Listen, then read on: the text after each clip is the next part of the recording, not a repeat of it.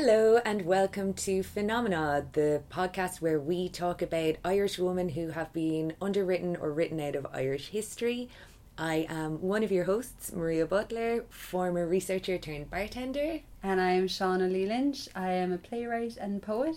Shauna is going to take her turn this week to tell us about Eliza Lynch. Yes, I am. So Shauna, who is Eliza Lynch? Eliza Lynch is a woman from Cork originally who ended up becoming the uncrowned queen of Paraguay. She is considered a national heroine in Paraguay, and she's very much a part of the history there, but a lot of people don't really know about her here. Quelle surprise! I was really attracted to her, first of all, because we have the same surname. Secondly, I wanted to hear what her story was. So it is actually really interesting, and like some of the other women that we've talked about, there's kind of glitches in the facts, or, you know, The Matrix. In the Matrix. The Phenomena Matrix. Eliza Alicia Lynch was born in Charleville in Cork in 1833. She was the daughter of John Lynch, a medical doctor, and Jane Clark Lloyd, who was from a family of officers of the Royal Navy. She emigrated at the age of 10 with her family to Paris to escape the Great Irish Famine. So there's not too much said about her between the ages of 10 to 16 in Paris. There's no, I wish there was like journals or something, or something. It must have just been so different going from famine-stricken Ireland to Paris in that time. So there's not much about her pre-16, but when she turned 16, she got married. Now, the HistoryIreland.com website put it in a very dramatic fashion, and they say the marriage was a travesty as it could not be recognised under French military or civil law. What happened was she married Xavier, another French name I am terrible at, Xavier Quatrefages. Yes. Who was a French officer and who was in his 30s, and she was only 16. It says in a lot of the information about her that it was not a nice marriage. Again, the HistoryIreland.com website follows on by saying Eliza's status must have been one of constant humiliation. Quatrefages should have learned his lesson and played, half your age plus 7. Yeah. It's very dramatic. Constant humiliation, but there isn't actually. But isn't that kind of what happened at the time, though? That wouldn't have been so strange Back then? Yeah. I don't think so. But also, half your age plus 7. Yeah, and she is a literal child, so there's that. So she accompanied him to Algeria for 2 to 3 years. It's not really clear. But then she returned to live with her mother in Paris due to deteriorating health. Now, in all the sources, it doesn't say if the mother was sick or if it was her herself that was sick, so she came back to Paris. And then again, it jumps, and they just say in all the sources that I will quote at the bottom of this, that due to few lucky introductions, she later entered the elite circle surrounding Princess Mathilde Bonaparte. Napoleon Bonaparte. Oh, then this next part makes sense. Again, you are the historian, I am the actor. And quickly set herself up as a courtesan. Mm-hmm. So but I'd love to know how she got into these circles. It's just like she came back from Algeria and now she's hanging with royalty, essentially, the top dogs. But Algeria would have been a colonial power belonging to France at the time. So if you kind of think about it possibly as the English relationship with India would not be entirely dissimilar from the French relationship with Algeria. So if her husband's in the army and she's over hobnobbing with all of the army lieutenants and all that kind of stuff over beyond, when she comes back to France, it's entirely possible that she made connections while she was in Algeria that then kind of invited her to the parties and all that kind of side of life. Yeah. And then it's just a hop, skip and a jump to becoming a courtesan, really. Especially if you're a young, pretty Irish girl living in Algeria, back to Paris, and your husband's a bit of a monster. You're going to want somebody to keep your bed warm, surely. Especially if they give you presents and nice things. Definitely. She was very fond of nice things, actually, which I'll go on to describe. So when she was back in Paris, she met General Francisco Solana Lopez, son of Carlos Antonio Lopez, the president of Paraguay. So there's a few kind of interesting stories. It's very romanticized, or perhaps it was just very romantic of how they met. But her whole story seems to have been dramatized in an almost like romantic novel way. So there's my personal favourite. Wikipedia describes her as, now this isn't cited or anything, there is no reference, this is just on Wikipedia, so I want to know who wrote this. Eliza Lynch was described as possessing a Juno-esque figure, golden blonde hair and a provocative smile.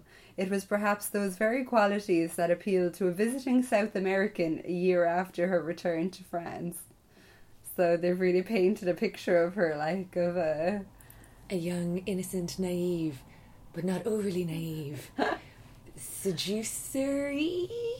Let's go with seducery. Someone who's going to both seduce and be seduced. Yes.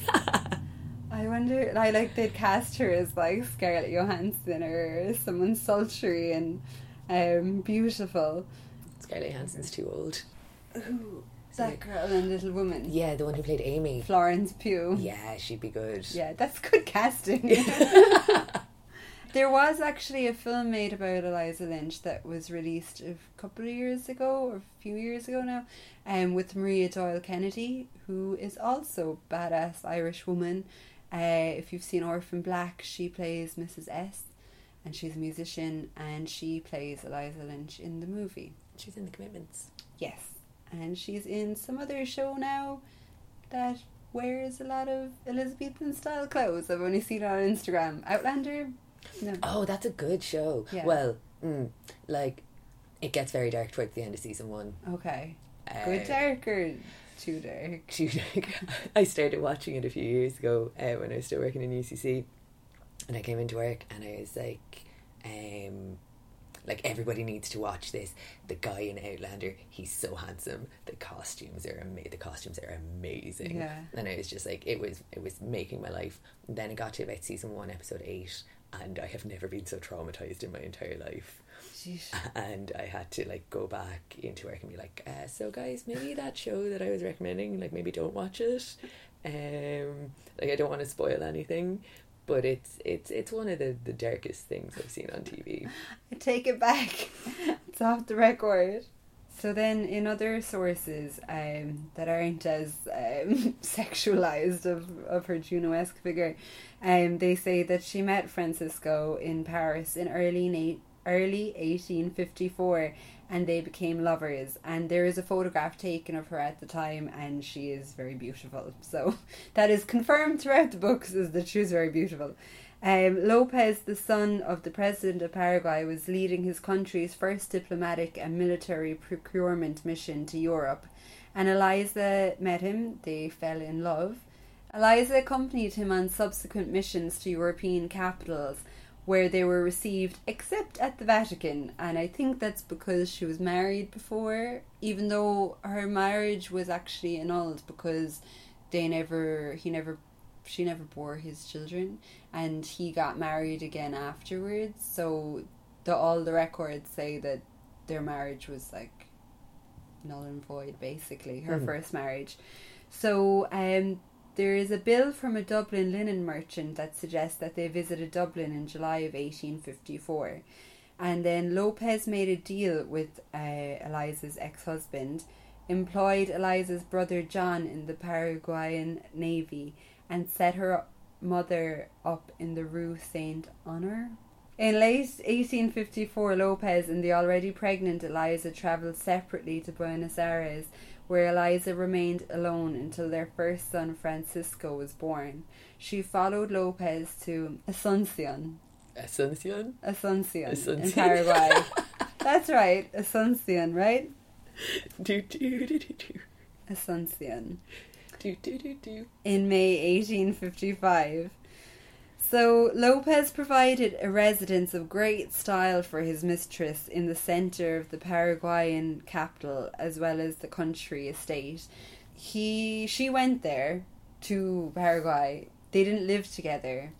She was pregnant with the first child, but by all sources she wasn't very well received. That they say that she stank of Paris and that she had airs about her that they didn't really like there, and they didn't really want her to be a part of the royal family there, basically, or the presidential family.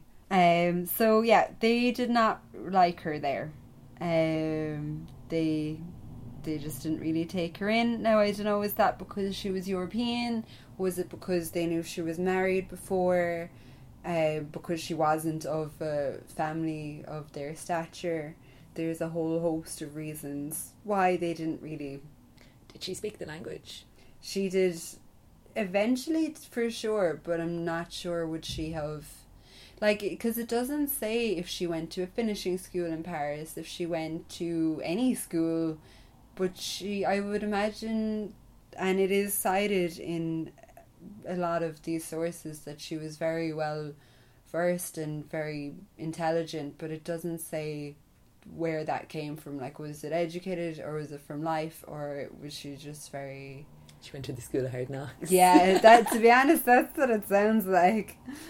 Yeah, so they say that she brought in a lot of kind of European trends and fashions and materials and vogues, that she was a part of introducing it into the society. Now, a lot of writers kind of bash her a lot throughout history of being like a Lady Macbeth type figure, and say that she just got to... that she was after power all along. They say that she, like, you know, trapped him, that she found him, wanted power, and that they returned with the intention of what happens next. So just actually on that point, because we were talking about Little Women already, it can be kind of infuriating that you do see that a lot of women, it's like, you know, oh, well, they were only with them for the power and the money and the glory and blah, blah, blah.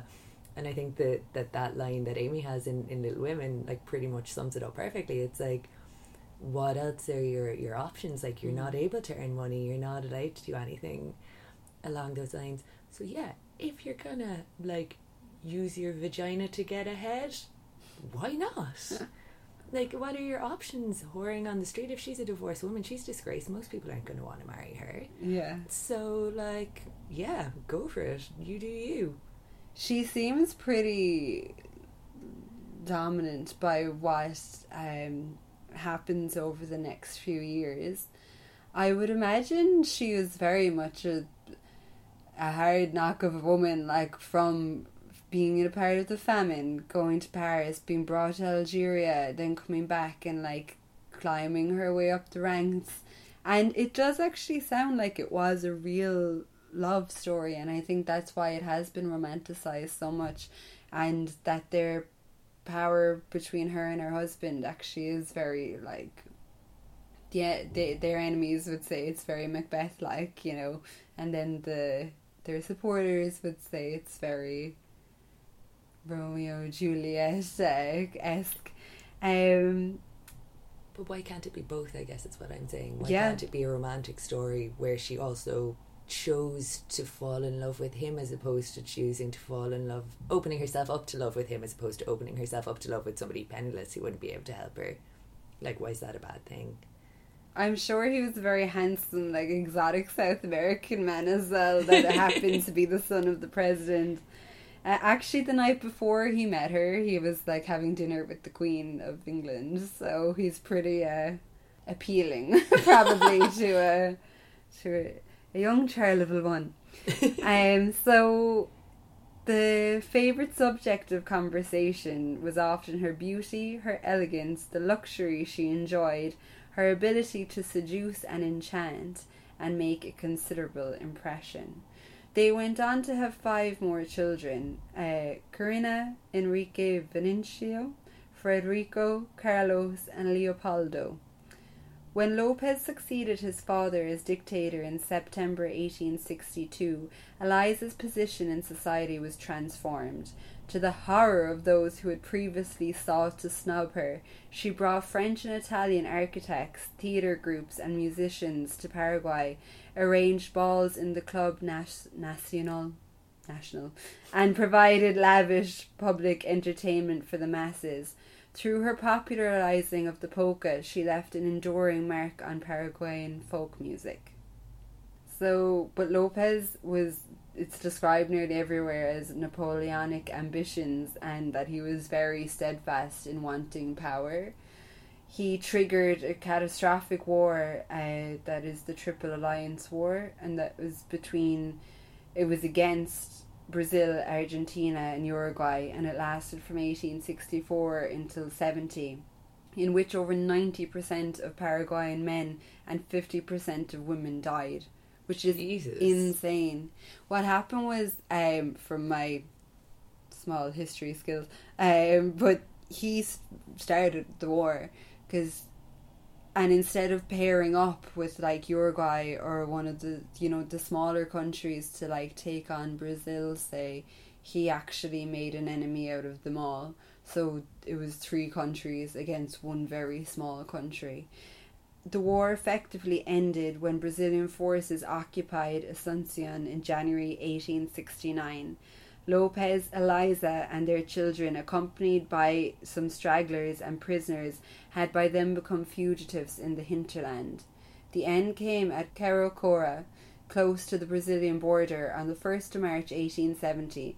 They were surrounded by the Brazilian cavalry, and Lopez and their eldest son Francisco were killed in Eliza's presence.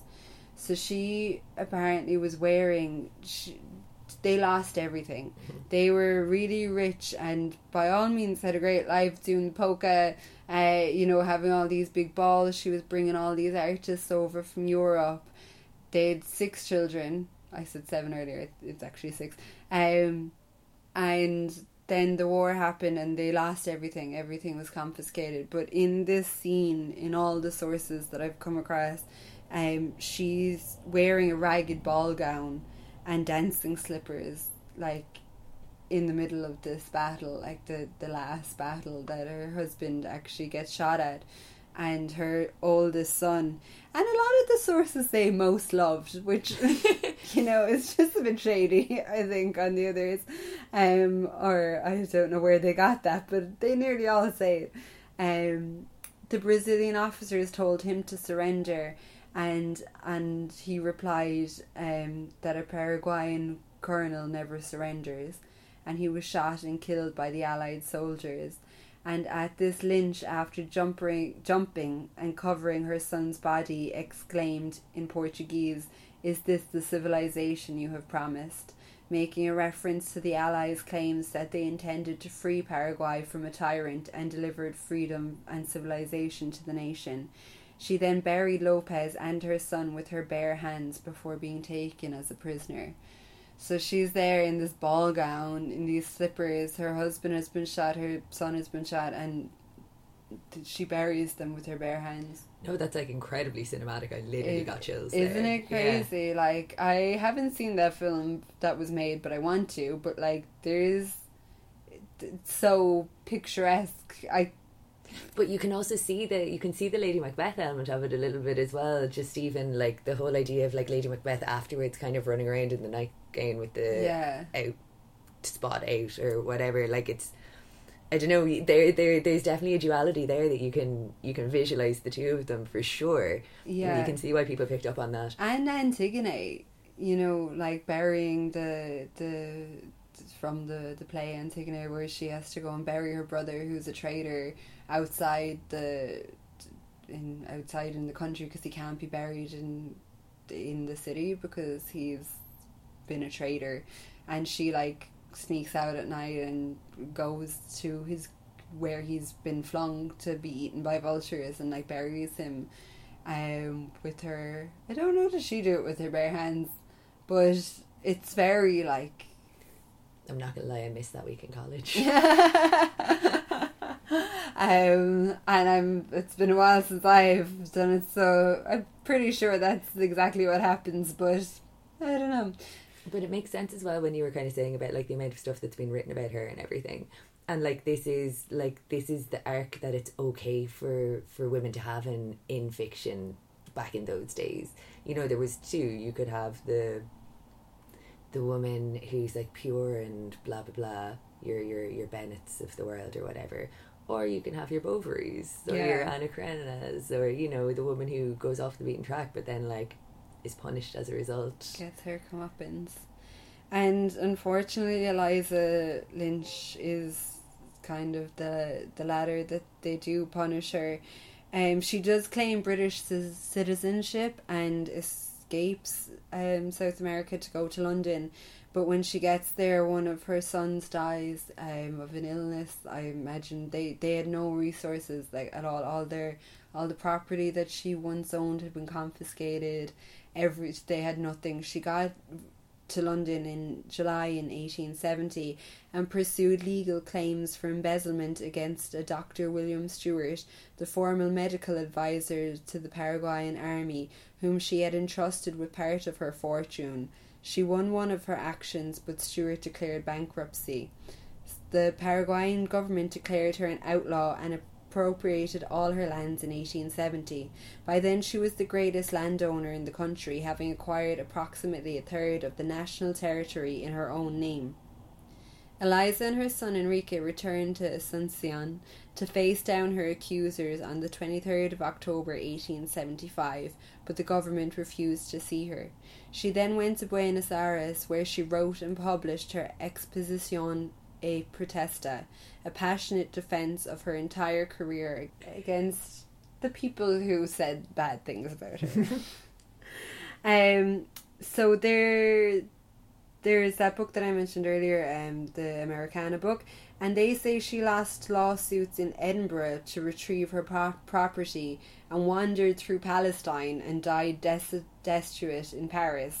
There's nowhere else. I don't know how she would have got to Edinburgh, to Palestine and back to Paris, but I just was like, that's interesting. She returned to Paris, where she lived discreetly. She died on the 25th of July 1886 and was buried in the very famous cemetery there. Père Lachaise? Yes. And in 1961 her remains were exhumed and returned to Asuncion by the dictator General Alfredo Stroessner, who declared her the national heroine of Paraguay. They lie in an elaborate tomb in the National Cemetery, La Recoleta. So, I have some questions. Yes. Alright.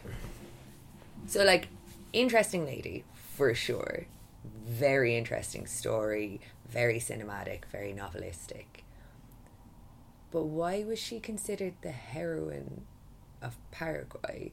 Herself and her husband are responsible for the death of the majority of the population of the country. So I'm obviously not a historian and don't know the ins and outs of it. There are loads of books written about Eliza Lynch. So there's one in particular by Ronan Fanning and Michael Lillis that's the most in-depth book about her, and kind of really goes into all aspects of her story and what happened. But in regards to what happened in the political sense of what was going on there at the time, the war began in late 1864 as a result of a conflict between Paraguay and Brazil caused by the Uruguayan War. So Argentina and Uruguay entered the war against Paraguay in 1865, and then it became known as the War of the Triple Alliance. The war ended with the total defeat of Paraguay. It was all about basically lingering boundary conflicts with multiple neighbours, so most had overlapping claims to the same territories. The more contemporary political figures that have named her as a heroine have talked about the similarities between Ireland and England and what was happening there. So it was all about borders and control of land, basically. But the people of Paraguay, I believe, again, I am not a historian, I just like the sound of Eliza Lynch. They believed that it was theirs, that it was their land, so they were fighting for the independence of their land, so they're heroes to the country. But in a lot of the books that reference her, they say that it was her that was power mad and that he was fine and that everything was fine. So these would be the people who don't agree with the war, their enemies. Or a lot of people from the neighbouring countries would be like that she was power mad, that they went there and she wanted control of all these countries and she made him do it and it was her, and that she was this like Jezebel, power hungry witch of a woman, like giving him instructions to dominate the whole country. Whispering at her with her evil vagina. Whispering at him with her evil vagina. Her beautiful, evil Juno-esque vagina. Start a war. So I really want to read more about her. This is just a brief introduction to her. She sounds pretty baller, to be honest. That man Ronan Fanning, who was the historian in UCD for a long time, I want to say. Might be Trinity. Pretty sure it's UCD. He wrote the book because he went to visit Paraguay and met the president, and he was like, "Oh, how does your country feel about our national heroine?" And he was like, "Oh, it's a matter of great interest to us," but he had no idea what he was talking about. So it then took him on a journey. He said in articles that I'll reference down the bottom that he went on the 7-year journey of finding out about her and her story. But I would really like to read her exposition as well, because that's her story of, she was really torn to shreds in the political papers, in cartoons, essentially the tabloids at the time, and she wrote that as her manifesto to protect herself and her legacy. I wasn't able to find it online. It's not available there, but I'm sure it's available behind a paywall somewhere. Yes. And yeah, I also want to do my heritage thing, or an ancestry.com, to find out if she is my ancestor. Fingers crossed. One can dream. Hidden gold over in Paraguay. You can go and claim it for your own, like she never got to. So, yes, we have now got social media pages. We do. Can you remember the handles of them? They're Phenomenal Podcast on Instagram and Phenomenal Podcast on Facebook. And we are now available on loads of different platforms. We're on Spotify, we're on Apple, we're on other ones that I can't remember. We're on 7 platforms altogether now. So if you would like our social media pages and maybe follow us or download us or say nice things about us on our various platforms so that other people could find it, that'd be pretty sweet. Yes, and tell your friends and your mums and your aunts. Yeah. And all the phenomenal women and men in your life. And men need to learn about phenomenal women too. Maybe more so. So thanks for listening, guys, and tune in again next week. Bye.